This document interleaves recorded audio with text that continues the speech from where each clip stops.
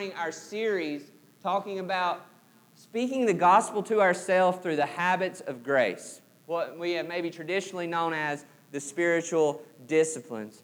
We're thinking about what it looks like to do that in a way that is not motivated by guilt or shame or just mere duty, but doing it because we want to know the Lord. We want to have communion with Him. We don't want to just know Jesus, to know God, to know the Holy Spirit as some sort of abstract or theoretical idea, but we really want to know Him. We don't just want to know about God, we want to know God. And to know someone means we have to spend time with someone. And it means we have to create space in our lives to not just be around someone, but actually to be present. Because we all know that you can be with somebody and not really be present with somebody. That is very easy to do. Any of us that have went through difficult times in our marriages know that you can live in the same house with somebody and basically just be like two strangers passing in the night. And so we can also do that in our relationship with the Lord. And so what we have to do is we have to cultivate space to have intentional time with Him, not to just leave there, but so that we can actually go and live in an everyday life-changing relationship with Christ. Last week we talked about how these habits shape our heart, reveal our heart, and reorder our loves.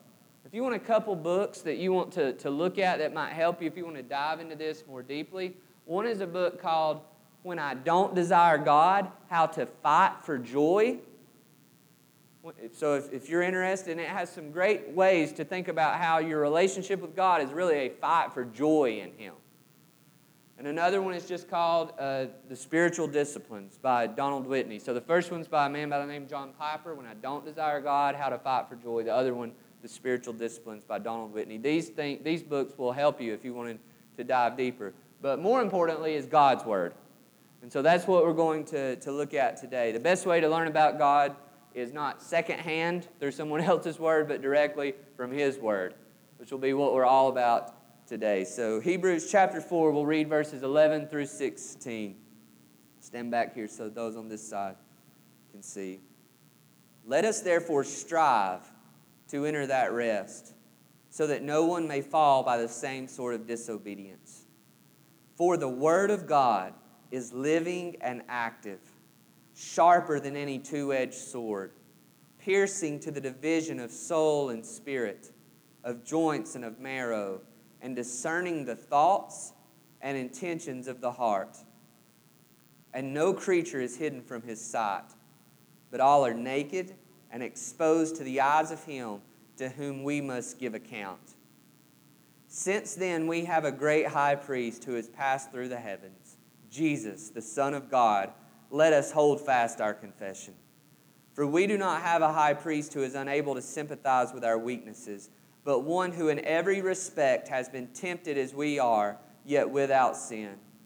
Let us then with confidence draw near to the throne of grace, that we may receive mercy and find grace to help in time of need. Father, we thank You this morning for the good news of Your word. We thank You that we do not gather to hear the thoughts and opinions of any person, but we gather to hear Your voice. So we pray that what is true would pierce our hearts. We pray that what is said that is not true to Your word would just fall to the ground. We pray that Jesus would be known not just as true news, but as good news today. And that You would shape our lives by an active, diligent, disciplined, yet delighting pursuit of being with You in our life. We ask this in Jesus' name. Amen. Well, several years ago, I was talking to an old, wise man in the community at which we lived, and he told me in passing that he wanted a few things for his son. We had young boys at the time, or newly born boys that were probably had just went through their baby dedication. I can't remember everything he said, but he just had two or three. One of them is he wanted his son to be able to provide for himself and his family. So he wanted him to know how to work. He wanted him to have a good work ethic. The second thing is he wanted him to know how to handle a gun. So we're in the South, right? So he wanted him to know how to not just provide for his family, but if need so, to be able to protect his family. And maybe be able to go hunt in the providing thing. I can't remember what the third one was, but I remember I was very impressed by the fact that this man, though, had this positive vision for what he wanted for his sons. He knew, if I can't teach anything else, I want these things. And so as we think about God's Word, and we do this on a day in which we've had a baby dedication and our minds are there, we've got to ask ourselves, do we have such a clear vision for our own lives and for our children's lives that we can say, I don't know if they'll learn anything else, but here's what I want them to know. Here's what I want them to be able to do. Here's what I want them to have. And then we've got to ask ourselves the next question. In that list of those 2 or 3 things, do we find that we want our children to know God through the truth of His Word? As we looked at last week, we have to see, is that really what we want? Or is it just what we think we want? Do the habits of our lives, does the example that we share show that, son, daughter, if anything, I want you to know that God, knowing God through His Word, is more valuable and precious than anything. It's more important than you getting your homework done. It's more important than good grades. It's more important than whatever you grow up and become. It's more important than whatever sport you're involved in. This right here is more important than that gun, than that guitar, than that whatever.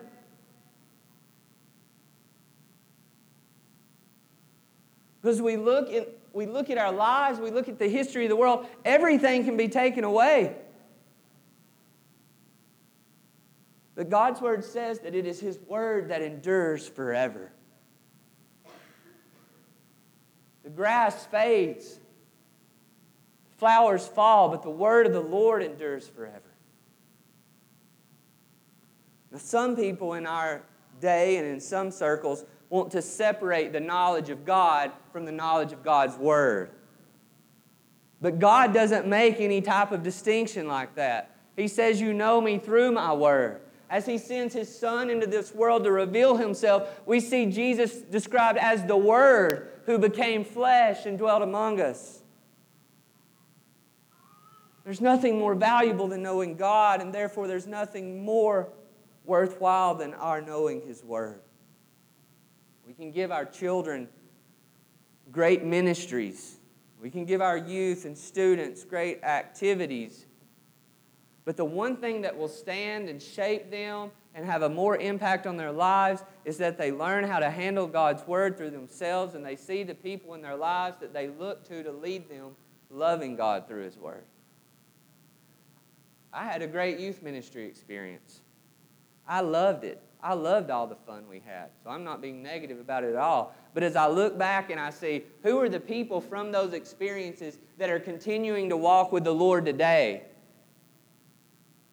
it's the ones who began to have a life that was invested in the Word of God in the community of God's people.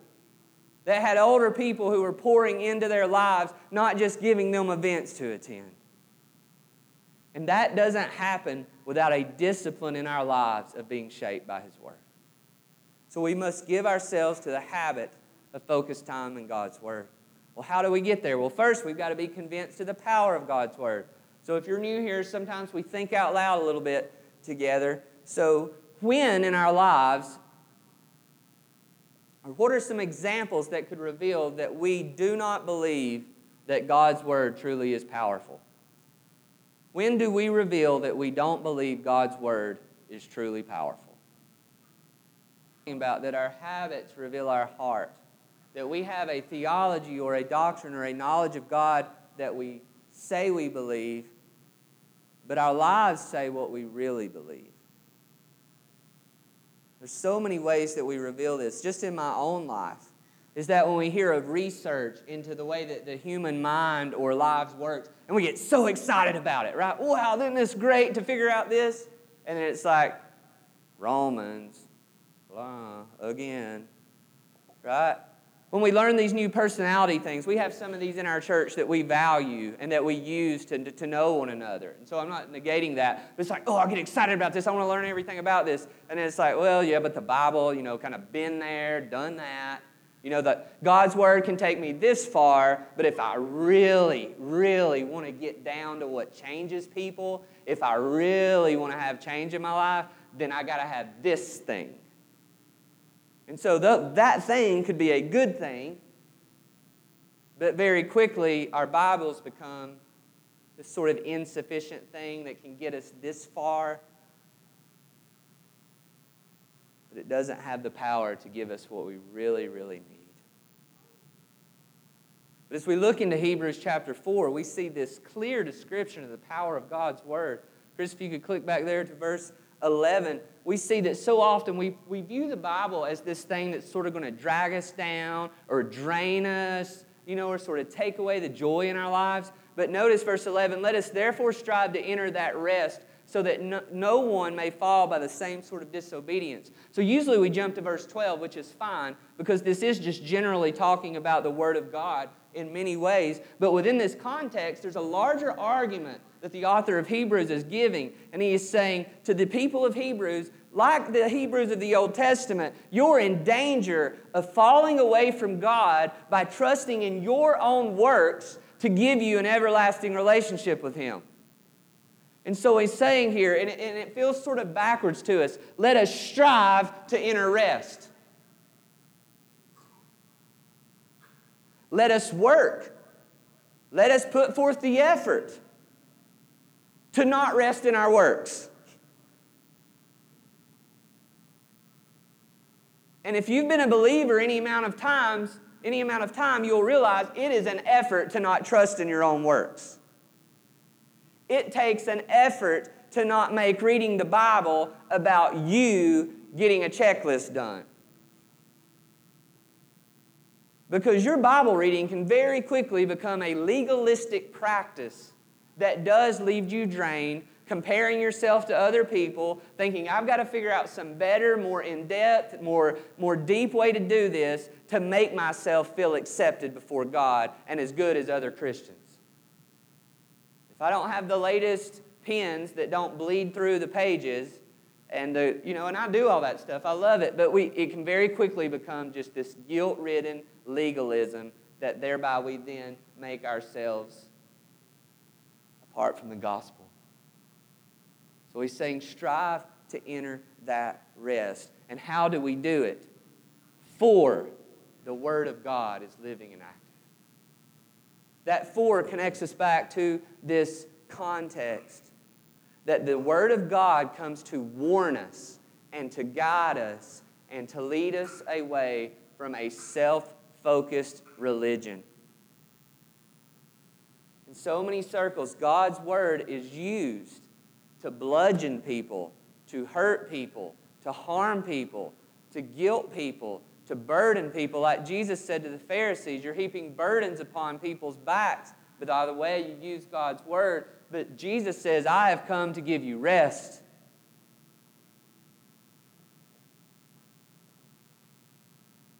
But when we cut ourselves off from the Word of God in the regular, everyday stuff of our lives, we cut ourselves off from this fountain of grace, of truth, the Word of God.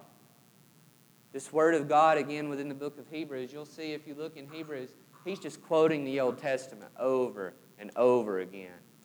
It's like this book of Hebrews is a sermon on the Old Testament, where he's just expositing these great texts, particularly right before we get to this text, Psalm 95. And so we see here that he's not talking about some sort of Word of God that just, comes out of the blue, or some Word of God that's just speaking about the person of Jesus Christ. No, he's talking about the written, the revealed, the given Scriptures that at this time were mainly speaking towards the Old Testament, but as God's people grew and as time went on, this very Word would fall within. The true Word of God. We need to give our children, we need to give ourselves truth. We live in a world where people want to say, well, that's true for you, but it's not true for me. There's true with a small t, but what the Word of God here is we're talking about truth with a capital T. We're talking about what's true in Unity Dance Studio in Cleveland, Tennessee, is true right now in Beijing, in Nairobi, in Czechoslovakia. It's true at Harvard. It's true at Emory. It's the Word of God, the Word of God. It's knowable. There's the assumption all throughout Scripture in the face of modern-day philosophies that not only is God's Word true, but people can know it truly.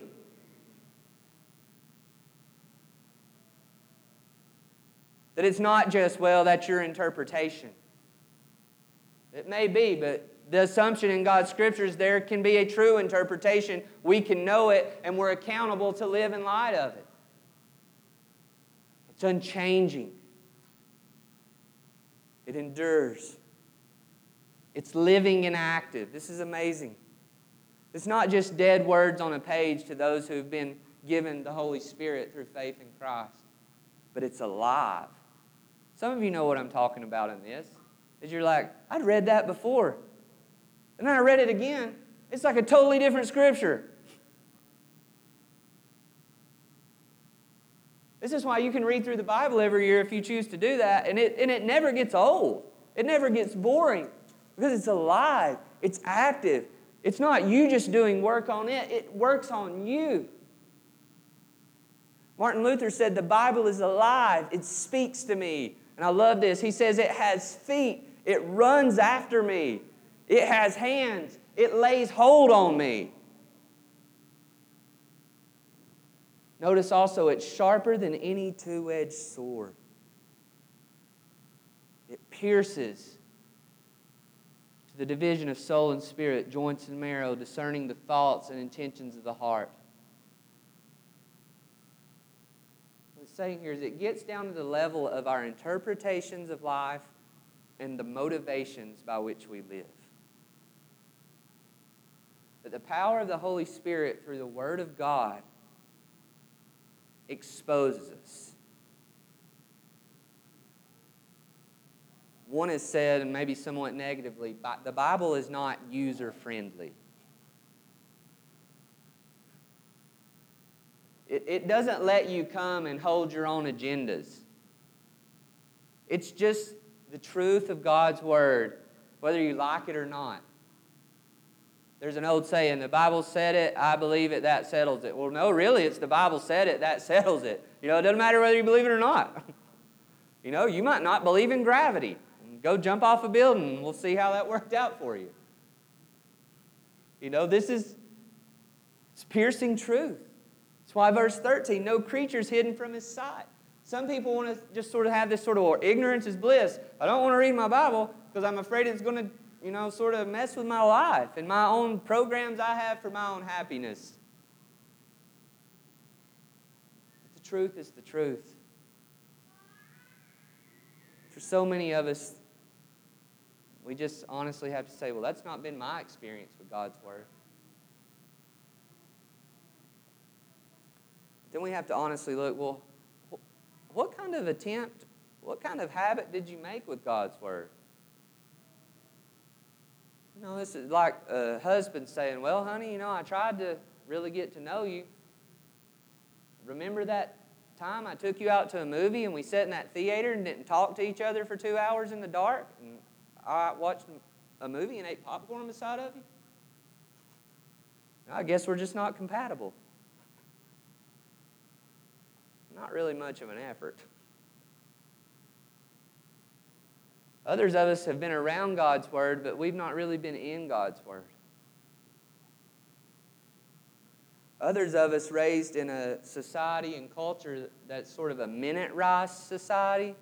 Right? We want it fast. Right? If I can't see my return on my investment fast, I tried it and it didn't work.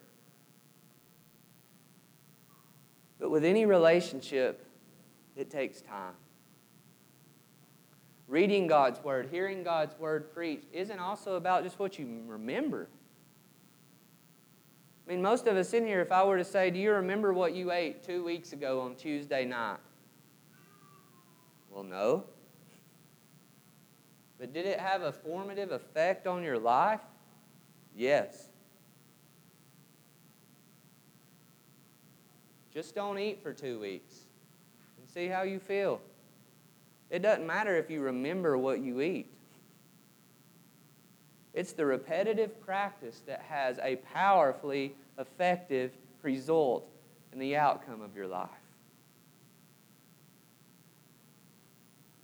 In our experience of being a part of a church like this where we really emphasize discipleship, we seek to structure ourselves where people have the freedom in their lives to follow Jesus in the everyday, to call one another to do that, to have word-centered gatherings, to have family meals where we get together and we share in the story of God's Word together. But we also have this little pocket called fight clubs. In some of our churches, they're called DNA groups.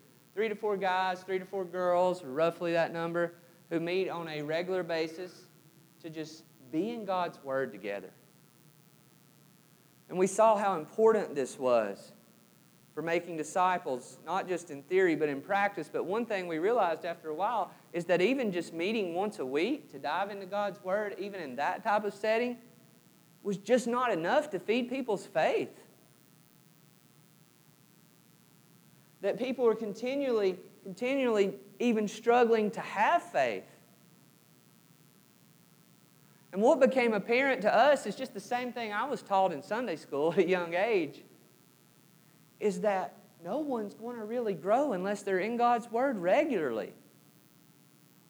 And by regularly, not weekly. But we need God's Word daily if possible. I just can't stress it. There's just no way you're going to grow as a disciple if you aren't in God's Word regularly. As we look at the life of Jesus, we see even He retreating to be alone with His Father. We see Jesus facing the enemy, Satan, in the wilderness, and what He's using is God's Word. What He says to Satan in Matthew 4:4 is, man does not live by bread alone, but by the Word of God.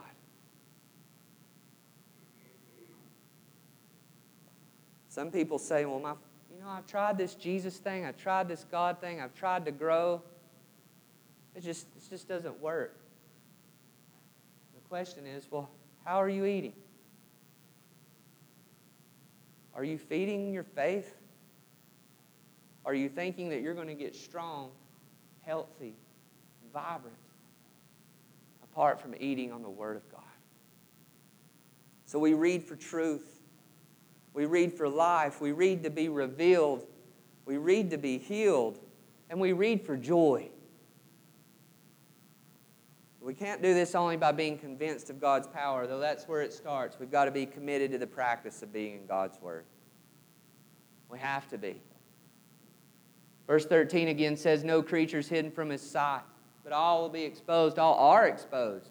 So again, we can sort of hide from the mirror of God's Word, letting it show us what's true about who we are and who God is. Or we can actually come and see the truth for what it is and grow by it, be helped by it, be healed by it, be changed by it. But we have to be committed. So let's think again together out loud for a second. What keeps us from being committed to a regular practice of time in God's Word? We don't. It's kind of this sort of circular trap we're in, is we don't know the bigger story here, and so going to God's Word to find our place in that story is just not compelling. It's great. I won't repeat it all again. David said it greatly.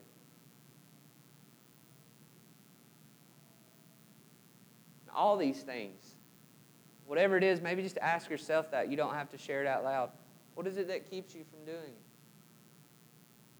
Is it because you just feel too drained to do it and need just the relief of the hour or two of TV, or you feel too busy?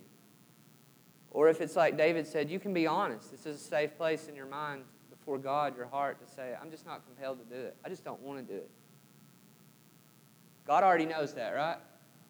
You don't got to say it out loud here, but say it. You can say it to Him.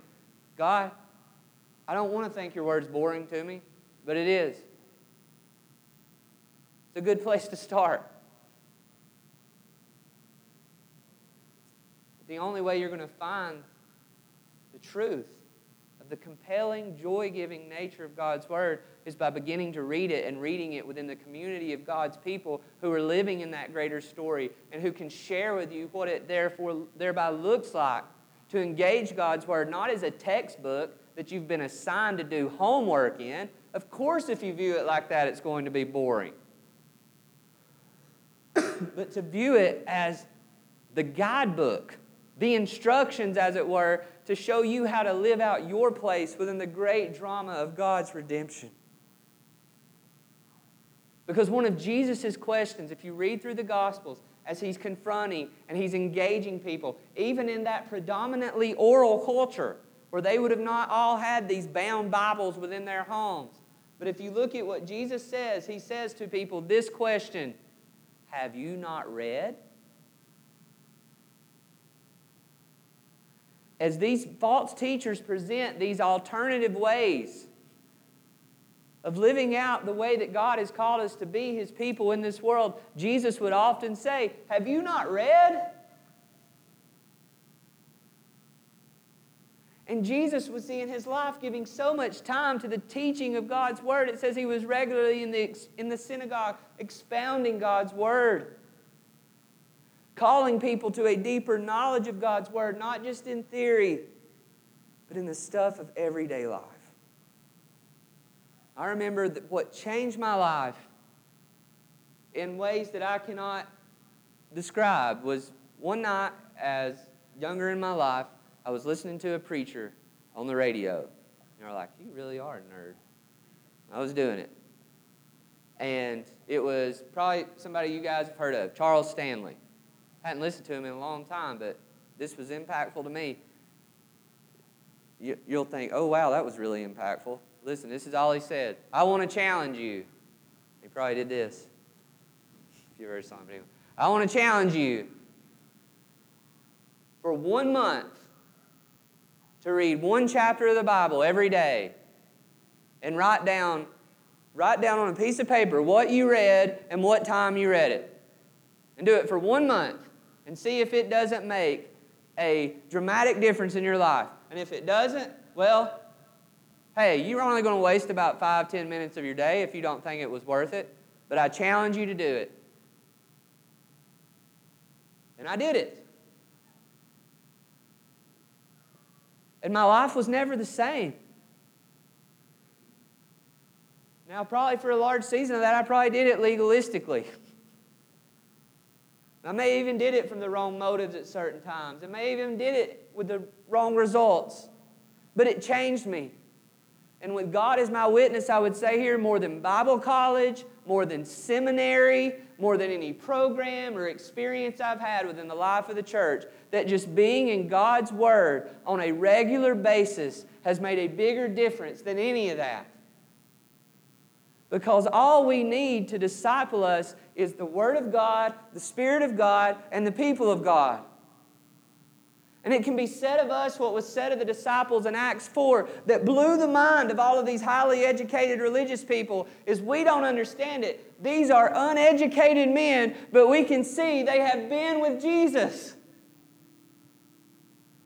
And when you come to God's Word to be with Jesus and to be like Jesus, it will change you. And it may not happen in a day. It may not happen in a week. But as the eroding power of the Spirit of God through the Word of God washes over your heart day in and day out, you will be changed. You will be better spouses. You will be more loving parents. You will be more compelling witnesses. If we just do that. But you're going to have to be convinced of its power. You're going to have to set a time. You may have to take that challenge yourself. I'm going to do it. Write down the chapter, write down the day. If you're connected with one of our fight clubs, we know we have every one of us in a reading plan so that we have accountability. And if you're not connected with one, even if you can't make it to the actual meetings, you can just get on their social, whatever way they're connecting, through text or GroupMe or Facebook, just to be encouraged, just to know you're not doing it alone. There's going to have to be discipline for the sake of delight. A place, a time, a plan, a people to help you, and a way to do it. That we are here to equip you in so many ways. But the last thing, because this can go sideways so fast in our rebel and religious hearts, is why we went to verses 14 through 16. It's not only we've got to be convinced of the power of God's Word and committed to the practice of being in it, but we've got to be consistently Christ-centered and Christ-focused and Christ-driven in our coming to God through His Word. You are not welcomed into the presence of God because you're a faithful Bible reader. And you might think, duh, but trust me, if you start practicing this, the enemy in your flesh will try to warp this. Because guess what's going to happen? You're going to miss some days. You're probably going to miss some months. And the enemy's going to tell you, see, I told you wouldn't do it. See, I told you you're a lazy bum. See, I told you you're undisciplined. See, I told you you're not like all those varsity Christians at church. Why do you even try? If you've not been there, I've been there. Thinking, man, I didn't read my Bible today. God's so disappointed in me. I'm His son that doesn't love Him, and I wish I was one of His really beloved children.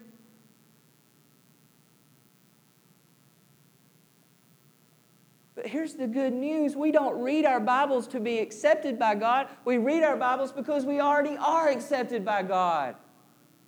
We don't come to spend time with our Father and clock in and clock out so that we can say, here, Dad, I got all my work done for you. So now will you play with me?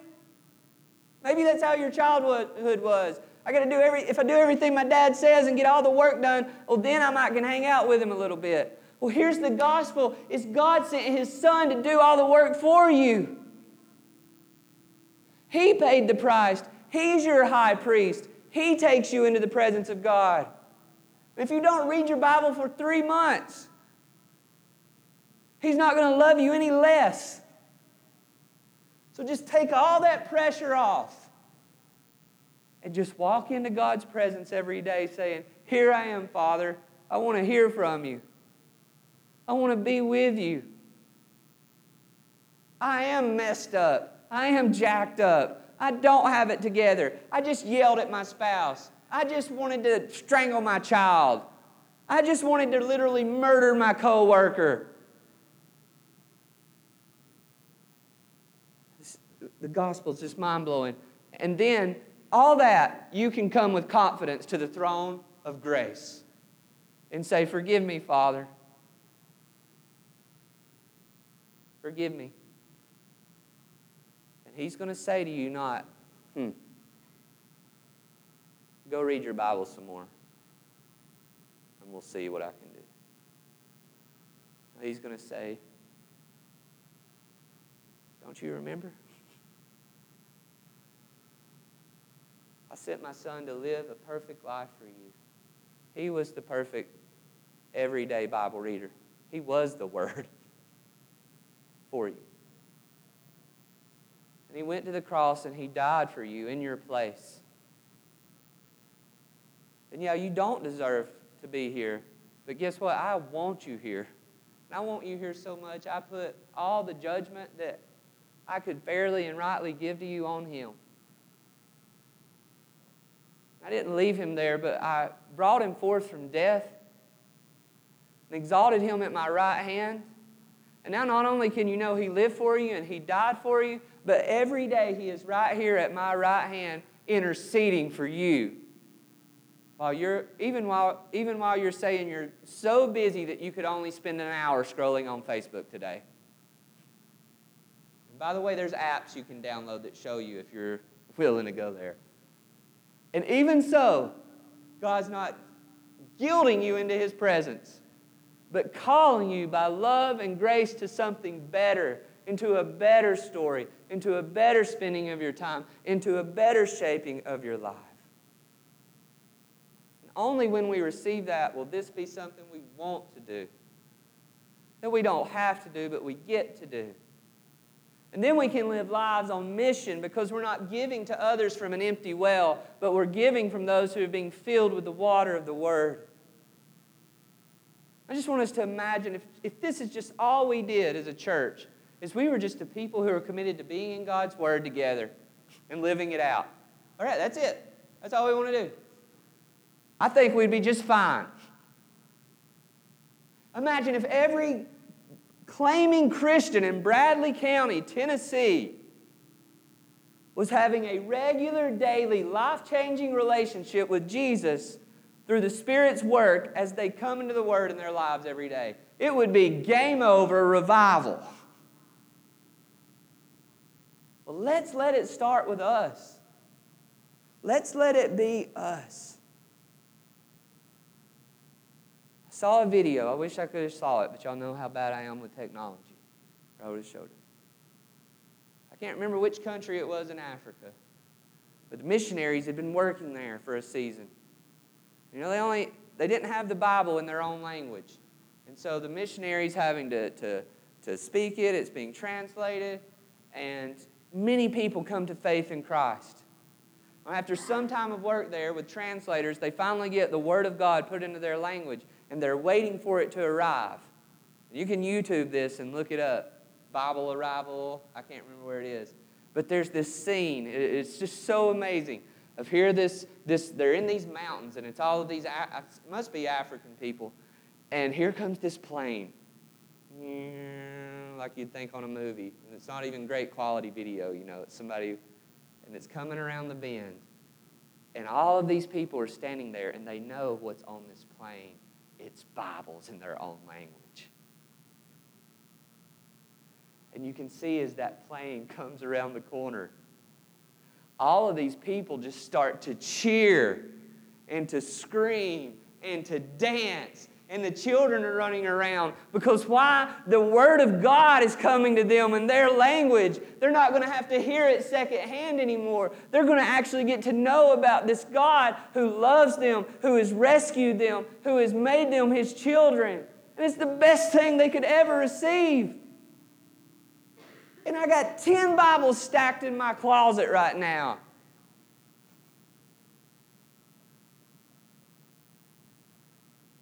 God's Word is such a gift to us. Not because it's our God, but because it reveals our God to us. So let us give ourselves to God through the habit of being in His Word. Father, we thank You so much that we can know You for who You truly are. We don't have to look up into the sky, though it reveals You enough to hold us accountable, but we can not just look up and guess, but we have Your Word revealing You to us and revealing us to ourselves.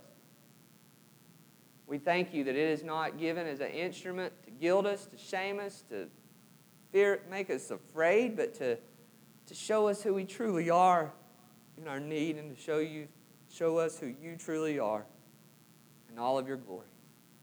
And we thank You in Jesus' name.